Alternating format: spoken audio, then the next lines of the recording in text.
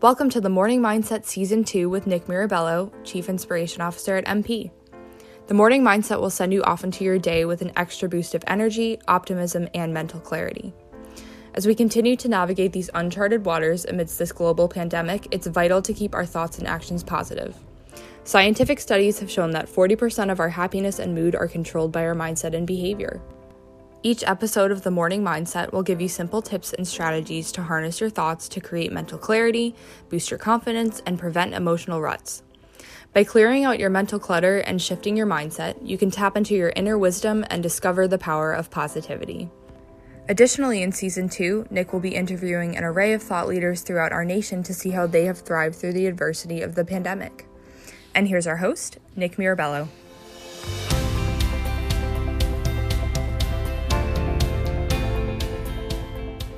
Hello, this is Nick Mirabello, and welcome to the Morning Mindset. Before I introduce today's guest and share the conversation with you, I think you're all going to love it and gain a lot from it. I need to share a quick short story about a profound quote I read nearly 2 decades ago. It was early 2000s, and I felt it has really shaped the part of my career and how I carry myself within every human I encounter. The location was the Eastern Shore of Maryland, a local establishment called Market Street Bistro. Standing by a high-top table, I noticed an old plaque on the wall inscribed a quote. I walked over, leaned in to get a closer look, and it read, "There are no strangers, just friends we haven't met yet." There are no strangers, just friends we haven't met yet. Boom! I loved it. Imagine if our world took this approach. Well, I share that quote because it certainly resonated with me, and throughout my life, I've carried that philosophy. I truly do enjoy meeting and connecting with people, and if there's a slight chance I can inspire them, help them out, boost their confidence, I'll go for it. I'm talking any little interaction can make a world of difference. A perfect example, from 2004 to 2014, those 10 years, I traveled a lot on the road. I purposely didn't have Easy Pass just so I could have that 3-second interaction with every toll booth attendant. Well, fast forward to this remote work world we find ourselves in. Connecting with people certainly brings its challenges through the screen, through the phone. Can't go and shake someone's hand or meet someone at a conference anymore these days. Recently, one Saturday morning, I happened to be scrolling through the LinkedIn newsfeed over my breakfast, and there was this one profile and name that really caught my eye. Chris Simon, Executive Coach. So I looked a little further. I foster growth and development in individuals, teams, and organizations. I help develop people to become the best version of themselves, which leads to creativity, ingenuity, efficiency, and profitability. I help individuals find balance between life and work. I empower leaders to get the best of themselves. I increase individuals in team productivity. I transform managers into leaders. Whew, that's all I needed to read. I said I need to connect with this gentleman. This is outstanding. So, right there, as I took one more slurp of my honey bunches of oats, I decided to send Chris a connection. I entitled it Inspiring. So I said, "Hello, Chris. Seems like you've inspired a lot of people on your journey, shifting mindsets and changing lives. Admirable. I carry that same passion to help others become the best version of themselves. Every step of my career, that's been my main focus, to bring the best of my colleagues and community. Wishing you continued success and hope to connect with you. Thank you kindly, Nick M." Well, to my surprise, it was very nice. Very quickly, I get, "Nick, thanks for reaching out. Last week, in fact, I was talking with Amanda from More Health on a call, and we hit it off quickly with our similar view of personal and professional growth and leadership, and she mentioned you were someone I need to get to know. She was actually planning on sending us an e-intro. Well, better yet, you beat her to it. I would love to learn more about you and the great work you're doing. Let me know if you're interested in connecting on a Zoom call." Well, nonetheless, that Zoom call turned to a quick friendship. Morning Mindset listeners, here's our interview with Chris Simon, the Executive Coach, and a quick disclaimer, the audio may be slightly different than you're hearing now, but granted it was over Zoom, but I think you'll quickly discover and hear the content is rich, and Chris is a fabulous person, leader, and terrific guy doing some amazing work out there.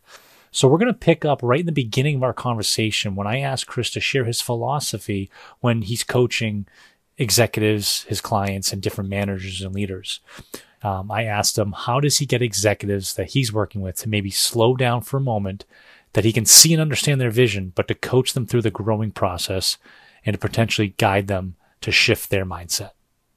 It's a great question, and I'll actually use a woodworking analogy to start with it.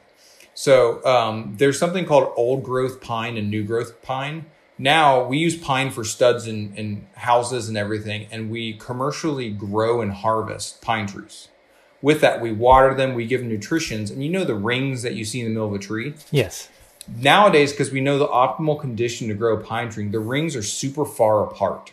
And it actually makes them not as strong and not as stable because they grew too fast.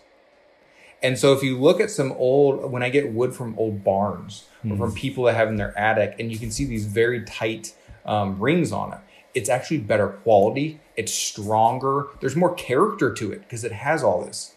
I think about that as the same analogy for people. When we grow so fast, we don't have the ability to truly understand in every way that we're growing. We don't have the ability to really focus that growth into what areas are important to us, what areas are not. And when I help people who just want to get there fast, I ask them, like, do you want a new coat of paint on the house, or do you want to make sure that the house is in good standing and then see if it needs painting and then paint it appropriately the first time? And that's the analogy I like to use. I love that answer, Chris. That's excellent. You keep going, please. Yeah, and so when people are asking, hey, I want to grow fast, I had this conversation with a leader of a coachee I had last week and said, hey, we were wanting them to grow in this way, and they haven't grown this way yet. And you're on month 4 of a 6-month engagement. What's going on? And I wasn't flushed. I straight up told him and said, okay, my goal for our coaching engagement is to get my coachee, your employee, to this part, right? Mm-hmm. Okay. In order to actually get there, we had to take 4 or 5 steps back to work about some of the foundational issues that they never learned in the leadership training course because they didn't have one. Because they've been a doer for 20 years in their career. They never had courses on leadership development, on team dynamics, on clear communication styles. And so we're going back to these foundational principles that, unless you went to an MBA program or a specific leadership course, most people, even in their 40s and 50s, don't know how to clearly communicate a message, how to set clear boundaries for and expectations for a project, and how to appropriately create an environment of accountability with their team members. And so we're talking about all these foundational leadership principles. And once that foundation is laid, then we can get to this next area of growth that you're looking to achieve and have it grow not just in a sustainable way, but a way that will continue to flourish and excel in the future. It will evolve into an even better version because we're not, the analogy I like to say, just putting a new coat of paint on this.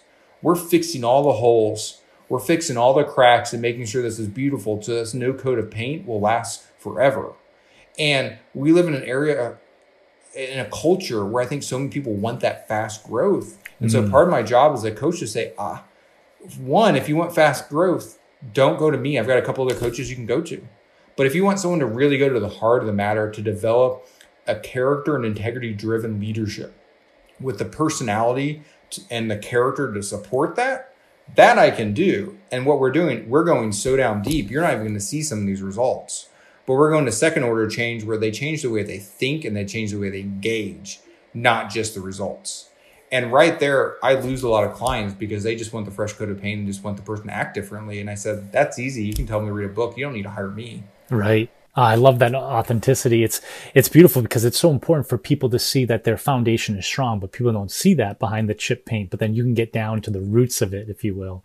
And the key is the times, and it is challenging because I've had talks and conversation with executives as well, but the purpose of slowing down at times is good. It's the analogy of the bow and arrow effect, they call it. You need to pull back sometimes to launch forward.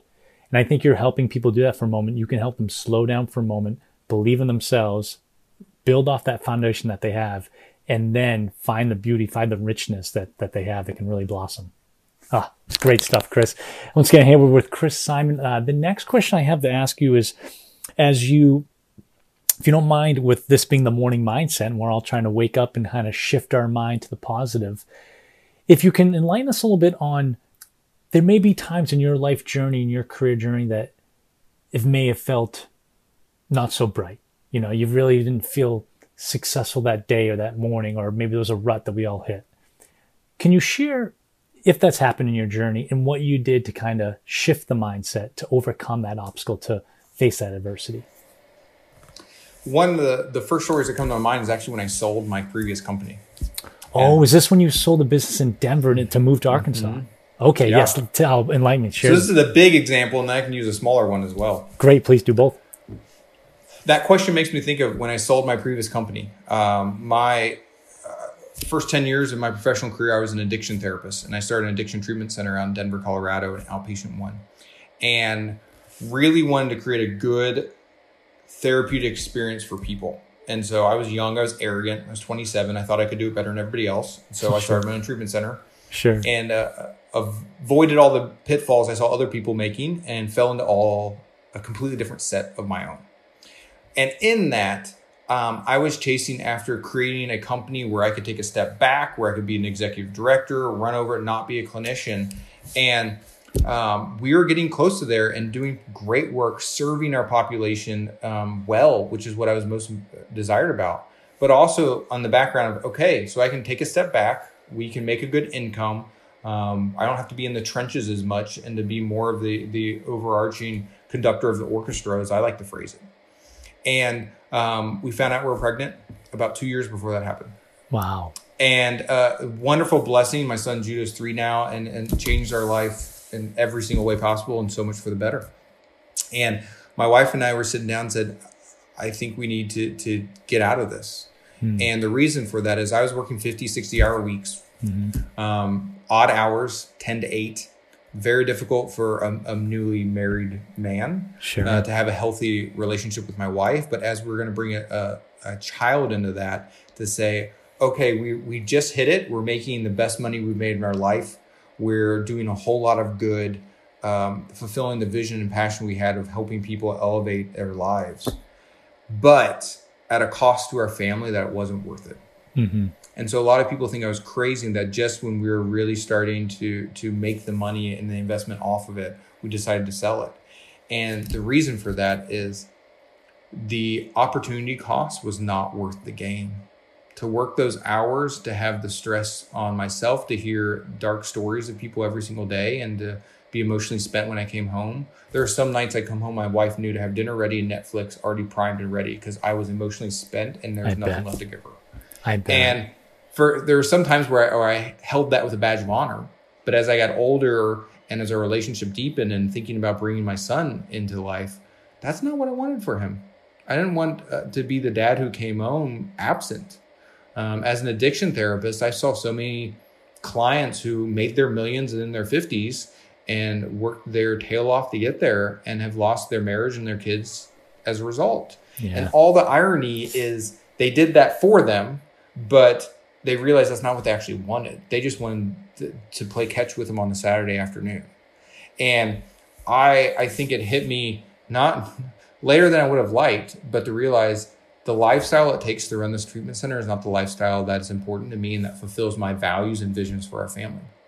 And so it took us a year and we sold it and we moved out here to Arkansas, to Bentonville, home of Walmart, where my wife's family is and she was born and bred. Okay. And we love it here and it's changed so much. And there's been times where it's been hard to do a major transition from being a therapist to an executive coach and the lifestyle shift, but realizing we now have the lifestyle we want. We're not slaves to our business. We're not slaves to money and to prestige or image. We are slaves to nothing. What we're doing is pursuing a vision for our lives, which is a healthy family, a healthy engagement with our church and our community, and my family, my in-laws, and pursuing work that is meaningful to us and able to survive. Not to chase the almighty dollar, not to write the next best-selling book or to be the next famous coach or therapist, but to say we're doing good every single day and in a means that allows us to have a lifestyle that we're proud of. I love that. It's beautiful. That's worth it. That's fulfilling. And first of all, it's admirable work that you've done and continue to do, but with the addiction therapy is admirable. But then it's admirable of you to take that pause, to take that moment, look at the big picture, and look inward for a moment into your family and say, okay, we need to make a shift. And then to move you to family to Arkansas as you did. And speaking of Arkansas and the home of Walmart and also is it the Sam Walton Business School of Arkansas? They're also a client of yours. You've done some great work. You've had some excellent clients that you've worked with. If you want to share a little bit of the work that you do with your clients, I'd love to hear a little bit more of that and let our listeners know what you do. Absolutely. So I was blessed with an opportunity to transition to coaching. Somebody really liked what I talked about from a therapeutic stance and said, can you do that in a coaching framework? And I said, well, yeah, I can take the same ideas and just move them into business. Family systems theory is really what I take from a therapeutic standpoint, which just means everything's interconnected, right? Mm-hmm. You can't just have one person change and then everybody around them change. The system exists. And so what I did is I just took my same therapeutic mindset and put it into the business world of how can the leader be the best leader they can be? By being authentic to themselves, by knowing their vision and their value. How can a team be the best team they can be? By actually knowing each other, by building trust and support for each other, to actually caring so that when people ask for projects or help, it's not this transactional thing where, oh, they're just asking for more stuff. It's no, I care about them. I care about who they are, and I care about where we're going as a company. And so what I do is executive coaching, senior team dynamics, helping people create vision and mission for their organizations to say, how can we figure out who you are? What is unique about you? How can we make that shine in a way that you have more happiness and joy in your business and your career than you've ever had? And that because of that, you bring all that creativity, ingenuity, and passion so that your company makes more profit. The culture is better. Work-life satisfaction is better for your team, the organization as a whole. It is a win-win for everyone. And so my job is just helping people do that, to create that lifestyle, that work environment they always desired for themselves and their employees so that people can flourish. And with that, I don't work with everybody. I've had a lot of clients where I said, I'm not the best fit for you because it's not my job to convince an organization that healthy environment and culture is worth the investment. But for those who already understand and say, yes, we believe in our people, we don't know what they want or how to best support them. Then with my background in therapy and organizational psychology, I can say, great, let's begin to change this organization, this culture of the business and say, okay, let's have vision and purpose in how it's going to act, and let's move it there rather than, well, this is just the people we hired and how the culture evolved, to say, no, we're going to do this very intentionally, just as we do with an individual, let's do it with a company. So then people are proud of the place they work at. They look forward to going there every day. And then they're excited and proud to do the best work they can, to put their stamp of approval on and said, I did this with integrity. I did this at a high standard and a high quality. I can go home, and I liked who I was at work, and now I'm ready to go home, and I like the lifestyle I have. And so, wow, life's pretty good. And it's because it's all done with that intentionality. And morning mindset listeners, I told you I'd be fired up to talk to this gentleman. It's so great talking, jiving with you, Chris. So let me ask you this. How do you handle when people that in your line of work, and I like how you said that, hey, maybe I'm not the right one for you. But I've seen also that people will say, oh, we don't want to invest in that because it's the soft stuff. Now, I personally think that sometimes the soft stuff is the hard stuff. So when you've heard that or something similar, how do you combat that? Or maybe combat's not the right word to say, but how do you handle that? That's a great question. How there's a negative connotation with the idea of soft skills. And the way I reframe that is soft skills aren't soft. They're called leadership skills.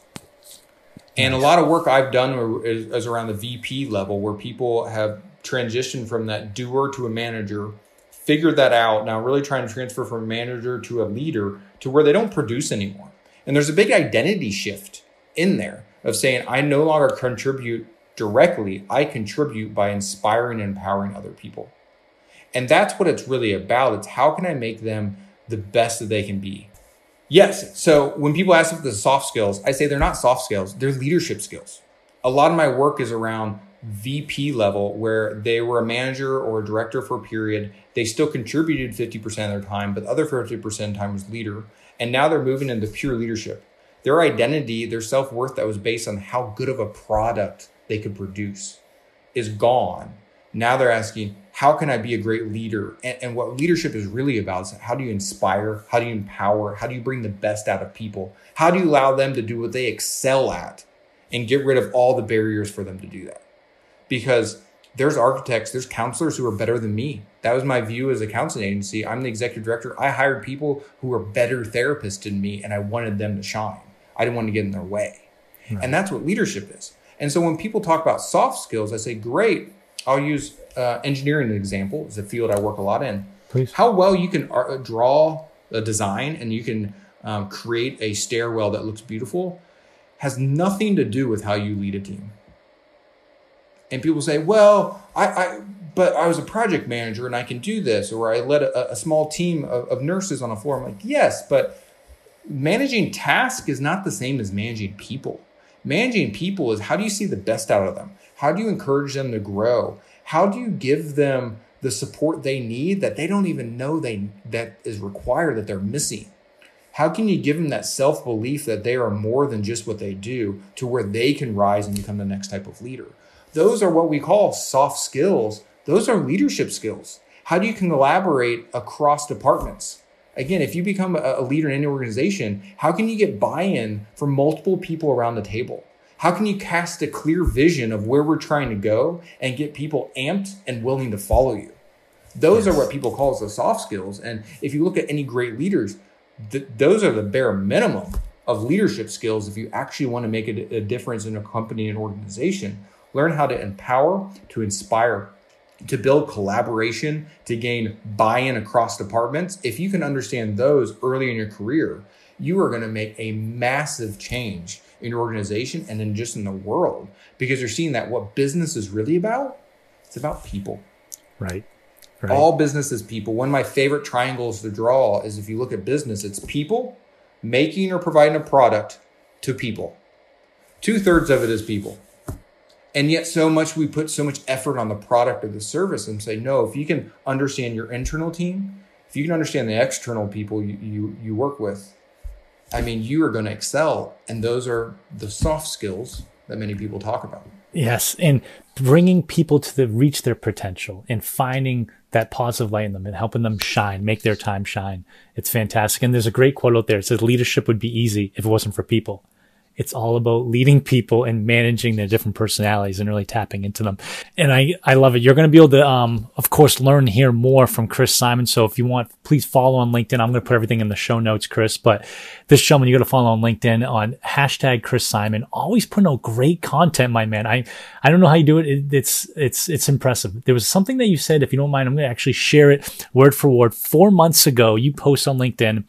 And we were kind of talking about this previously before this episode, but I like things to be perfect, to meet the standard in my head. This includes posts, emails, videos, reports, everything.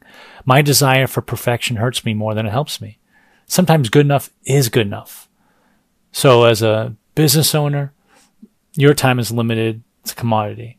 My time is better spent elsewhere than perfecting an email. The challenge is knowing when 80% is best, when 100% is required. I don't like this truth. I want things to be perfect, even when it hurts me. That resonated with me so much, Chris. You wrote that 4 months ago, got a massive traction on it. People were giving it all these reactions and comments. And it was so refreshing as a leader, as an executive leader like yourself, to hear that, because sometimes myself, and I know others are guilty, we let perfect be the enemy of good, and how to use our time wisely and effectively. So if you can dive into that a little more, like the roots of where that came from, what sparked that, and then after you wrote that, what you felt and the reaction you got from it. Yeah, I'll actually tell you, and this may not surprise you at all. I actually got the inspiration and wrote that post sitting in a lumberyard when I was picking up some wood I was getting for a project I was working on, and a bit of it was damaged. And the frustration that was in there, but also going through of, I'm not going to use a lot of this. It's cut off, it's waste. I can work around it. And it just hit me. It was like, wow, how often do I put this perfection, this 100% expectation on everything I do? And I get myself amped up, frustrated, and create this internal spiral within myself that I carry with me into the next interaction and the next interaction, sometimes for the rest of my day. And this is where you and I talk a lot about this, Nick, is the power of mindset. Is when I want something perfect. Well, for one, perfect doesn't exist right here on earth. Right. And it doesn't. And so whatever that standard is, 100%, anything, there are times when that is needed. And there's times when it's not. I'll use an example from back when I was a therapist. I did a lot of speaking engagements, 1 or 2 a month.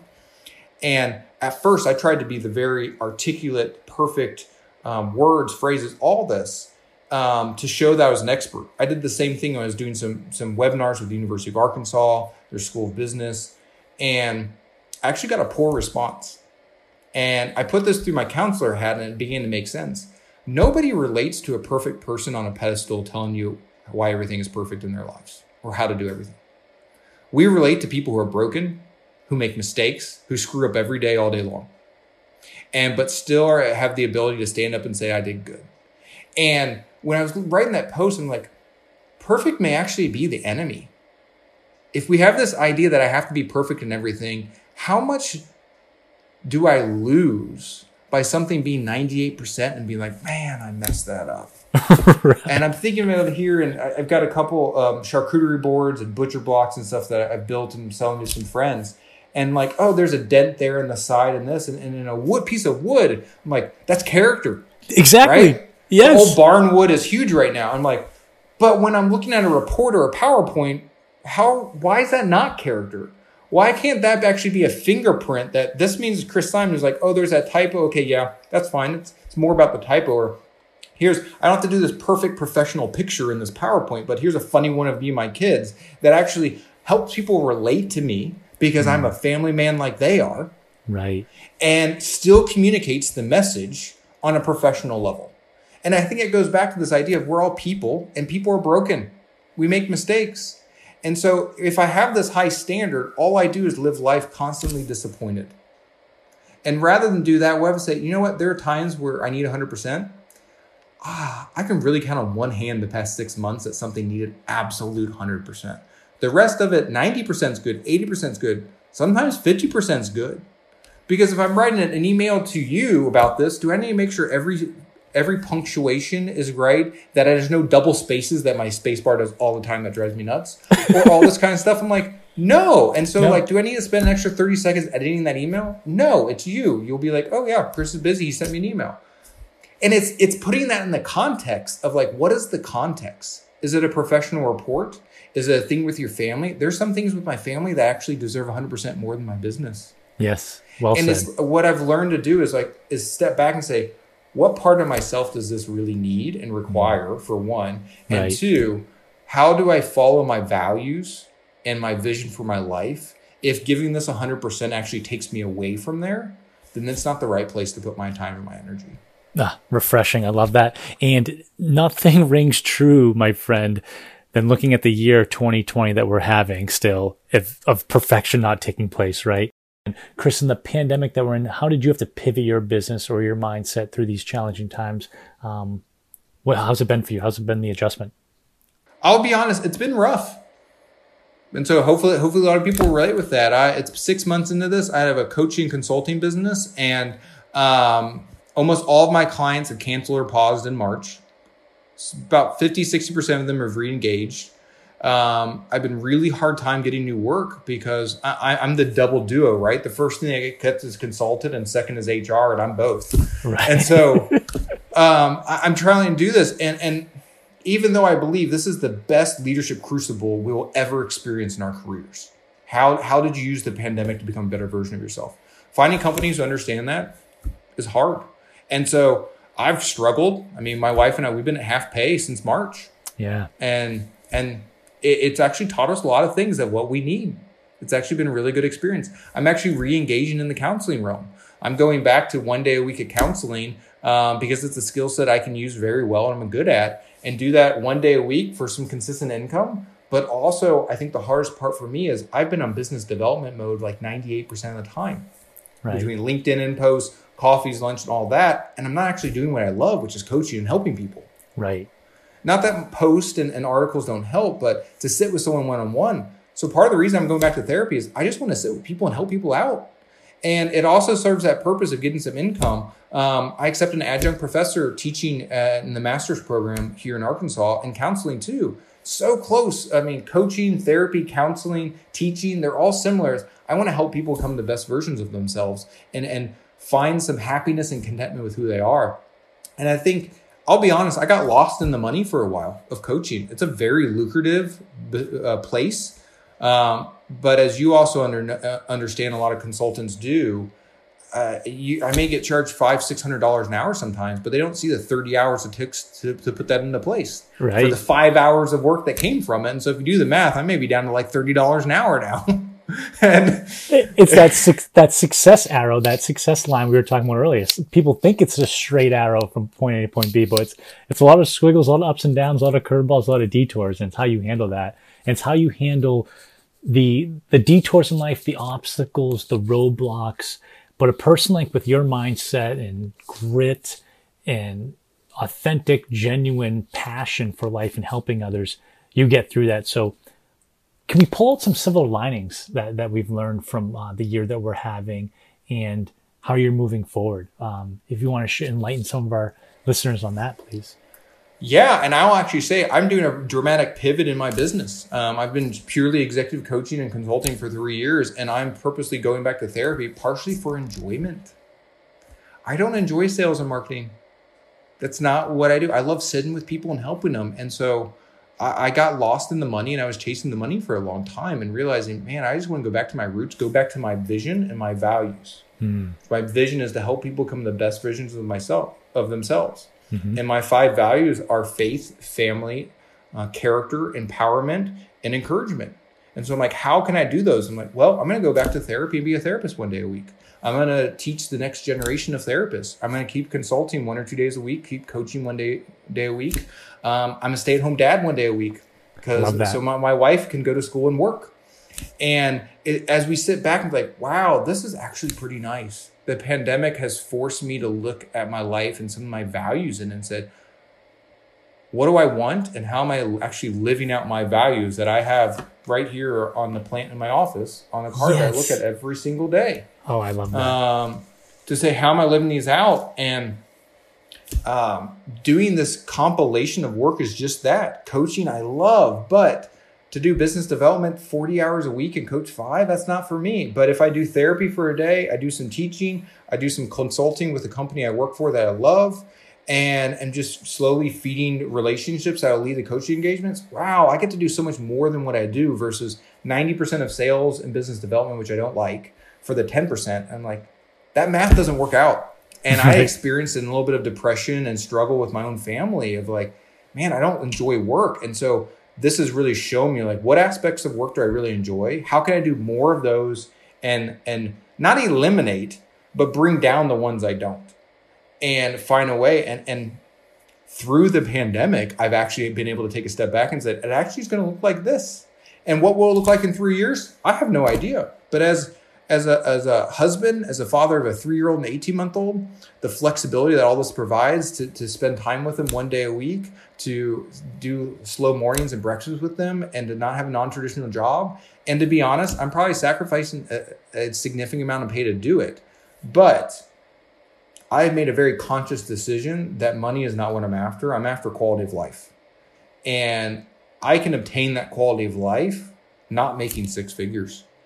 And I think it's taken me a long time to get there. And I think a lot of people struggle. It has to look this way. I'm like, actually, no, it looks really great. Right. And we can still go on vacations. We can still do all this, but we don't need a mansion. We don't need fancy cars, and we don't need a boat. Like, I need time with my boys and time with my wife. Yes. And I've made very specific decisions to create a lifestyle where I can do that.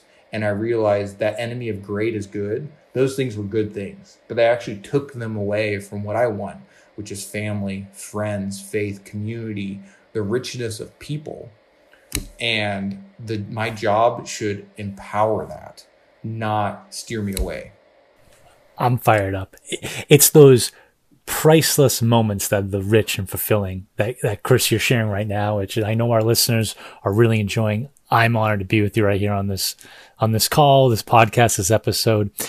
We talk a lot about on the morning mindset, Chris, is of how to shift our mindset. Morning routines are big, and we can dive in a little bit yours, but there's something that you said the other day on LinkedIn about how you end your day routine. I think that's important if we can take a moment to talk about that, because there's a lot of people that are not commuting anymore to their jobs, and we're all under one roof, whether it's schooling kids, they're under one roof, partners are working under one roof. It's a lot of bandwidth going on, right, on our Wi-Fi's these days.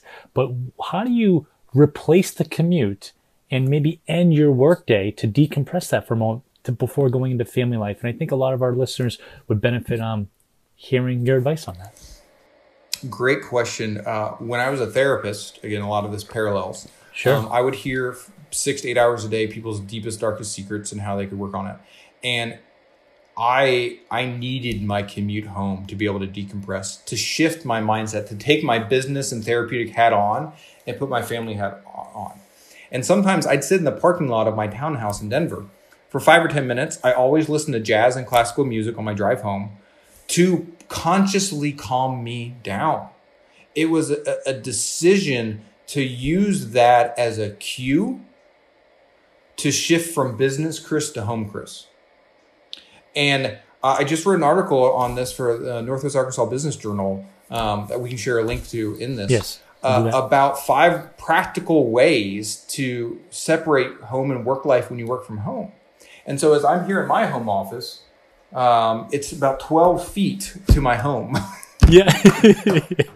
And with that is I don't have a half hour or 20-minute commute to shift, but I need to do it. Because what happens if I just shut my computer and walk out the room, all the business emails, all the project I'm working on are still swimming in my head. Right. And I'm not going to be present with my family. Right. And so I don't know if you've ever heard of Michael Hyatt, but he has a great thing called the Full Focus Planner. I'm a huge fan of it. And one of the exercises and that I use all the time is daily rituals. And so I wrote a daily ritual of how do I end my workday. And what it is it's physical acts and mental acts to represent the mental shift that's going from work to home. And I'll even read it to you. I have it here Please. On a piece of paper that I look. And so my end of day rituals are this. I enter all my meetings into my HubSpot, my CRM. Talked with Nick. We had a great conversation about this. I make sure all my client notes are done. I empty my inbox. I'm a big fan of having an empty inbox. I don't get a lot of emails a day, and I do that purposely. So either everyone's answered or flagged and to take care of the next day. I review tomorrow's calendar. How many times have you woken up and you come to the office at 8 and at 8:15 you have a big meeting that need an hour prep? Right. And so to end today well, so I can stop thinking about work. I look at the next day. What do I need? Is everything prepared? Great. I'm good. So now I can stop worrying about the next day. Going with Michael Hyatt, I identify my big 3. What are the big 3 tasks I need to accomplish tomorrow? I can tweak them in the morning, but thinking, I need to prep this interview with Nick. I've got another interview tomorrow that I need to make sure. And I've got about a 2-hour consulting project I need to type up in the morning. Okay, good. I know roughly where the day is. And these are the big 3 tasks I want to do. So in the morning, I know these are important. So I don't get distracted by the urgent. And it even allows me to go to sleep easier because I know what I need to do tomorrow. The next one I do is actually physically clean my desk. And this is the thing. I know a lot of people say I like messy workplaces and allow me. That's not me, and very few people I've met are. What it does is it allows me to know what's going on. And so if there's a big stack of papers on my desk and I come in the next day and I see them, I'm like, what are those? Right? And so what I'm doing is I'm preparing my workspace for tomorrow. I'm ready to hit the ground running and to succeed and to thrive. The last 2 things I do is I close my computer, I plug it in, and then I walk to my bedroom, which my phone charger's in, and I place my phone in my phone charger, and then I come out. And so between about 5 o'clock and 8, which is after bedtime with my boys, my phone's gone. Because what I've noticed is if my phone's on the counter, every time I walk by, I just tap it. Anything there? It's like this unconscious thing. And so what I've realized is I don't have the self-control. I don't have the discipline. So take the temptation out of the way, put my computer in the office, my phone in place. So I am present, cooking dinner, playing with my boys, having time as a family, all of that. And so what I've done is all these little things. It usually takes 15 minutes to do this end of day routine. But what I do is I'm setting myself up for tomorrow. I'm going through this motion so that because that's set up, I can check out and I can go and be present. And so I've allowed all the ampness from the business of the day to mellow out in those 15 minutes, prepare for tomorrow, prepare to go out there, take a deep breath and be like, okay, I'm here and I'm present with my boys and my wife, and I love it. Yeah. Oh, and I love it. And I know our listeners love that. And you inspired me because I've been a huge advocate on morning routines and setting the tone for the morning. And I've done that for the past decade. And I've done self-studies and research and talked to others about it and preached and practiced and try to motivate others to do it. But I guilty of not doing the best of my evening routines. So thank you very much, because some of those tips right there, I'll be putting those in the show notes to our audience, but they can start that today, doing that in their workday. I don't want this to end. We have time for maybe 2 more questions. We'll dive into it real quick. But when I asked you about your favorite book, it was... Yeah, Extreme Ownership, How U.S. Navy SEALs Lead and Win. Share a couple takeaways that you took from that book and why you... Right. It's written by Jocko Willink and Leif Babin, and they have an executive coaching and consulting business and thriving. And part of my job is to read books. I read. My goal is to read 40 to 50 books every year and to know what's out there in leadership development. And I've read so many leadership development books that are just crap. Let's call it for what it is, right? It's called a spade a spade.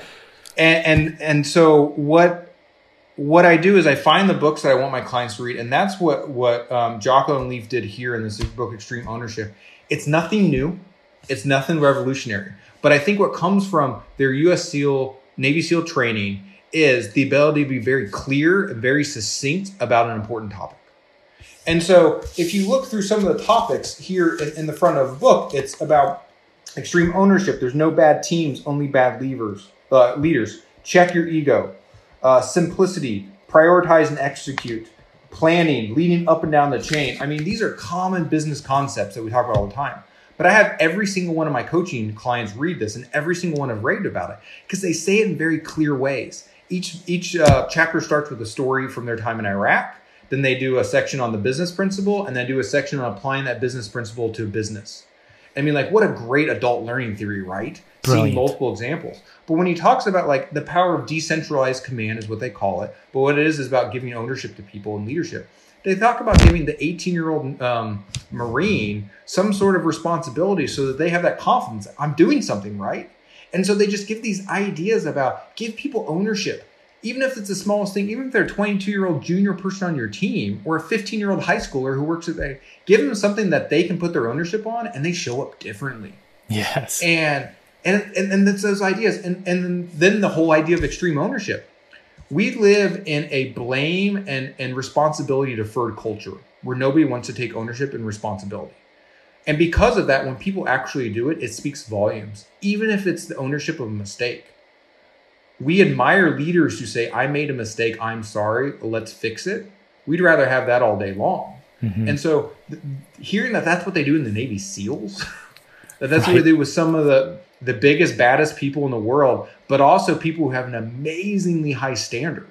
So there's a lot that we can learn from this. And that's something that I'll even be honest. My wife said after reading this book, she saw a difference in the way I engaged in our marriage and the way I owned my mistakes around the house. And when I phrased things poorly to her or how I parent with my boys. And she's like, it changed everything. I'm like, yes, because everything I do is in my power. I can't control anything else.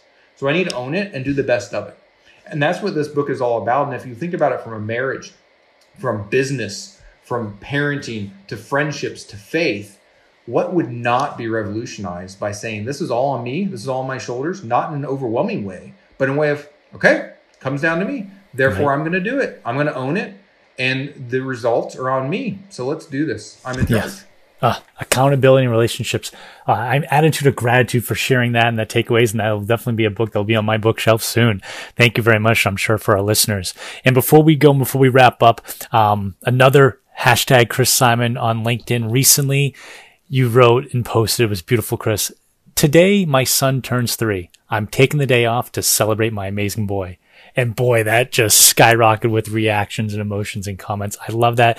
That's the type of person Chris Simon is. He's an executive coach, a therapist, a leader, a father, a husband, a value-centric, passionately driven, and an excellent human being. And I'm so blessed to have you on the episode today. I know our listeners are feeling the same way. Before I let you go, Chris, is there anything else you want to say to our Morning Mindset podcast listeners and audience?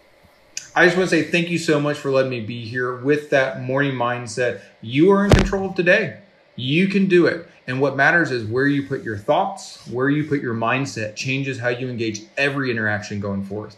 So the fact that you chose to listen to this already shows that you are better than most, then you want to take those reins and take control and say, I can do this. I'm going to choose what's going to happen today. And so just continue in that mindset, continue in that belief that I'm going to control what I can control. I'm going to relinquish what I can't really control, and I'm going to do the best I can. And so my prayer for you is at the end of the day, you can put your head on your pillow and said, I did good. I made a few mistakes, but I liked who I was. I liked the person who showed up, and I'm proud of who I am. And so now I can sleep well tonight. Chris, thank you for making a difference in our lives just now in this power hour. It's been fantastic and a true honor, and I can't wait for our next conversation. I can't either, Nick. I'm so happy to have a partner like you in this. And so let's keep this going and keep doing the great work that you are doing. Well, there it was, my interview with Chris Simon, the executive coach. I hope you all took some simple strategies with you today that you can start putting into play to truly give yourself a healthy and positive start to your day. We all have it in us. I want you to envision the success, health, prosperous life you want for you and your loved ones. This is your daily reminder. You are stronger than you think. Your brain is brighter than you may believe. Your vision, your attitude, your self-talk matters. Lean into that, and soon you'll discover all the good that happens in you and around you. This is your Morning Mindset.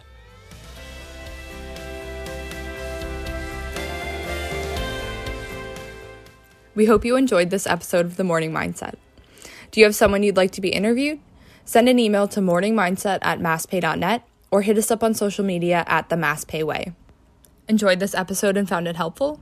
Please leave a 5-star review so other people like you can find us. The Morning Mindset serves as your daily boost of inspiration and is powered by MP HR and Payroll Solutions. MP is a full-service HR and payroll provider. To learn more, go to masspaysolutions.com. Thanks for tuning in. The Morning Mindset. Harness your thoughts, take charge of your own well-being, and discover the power of positivity.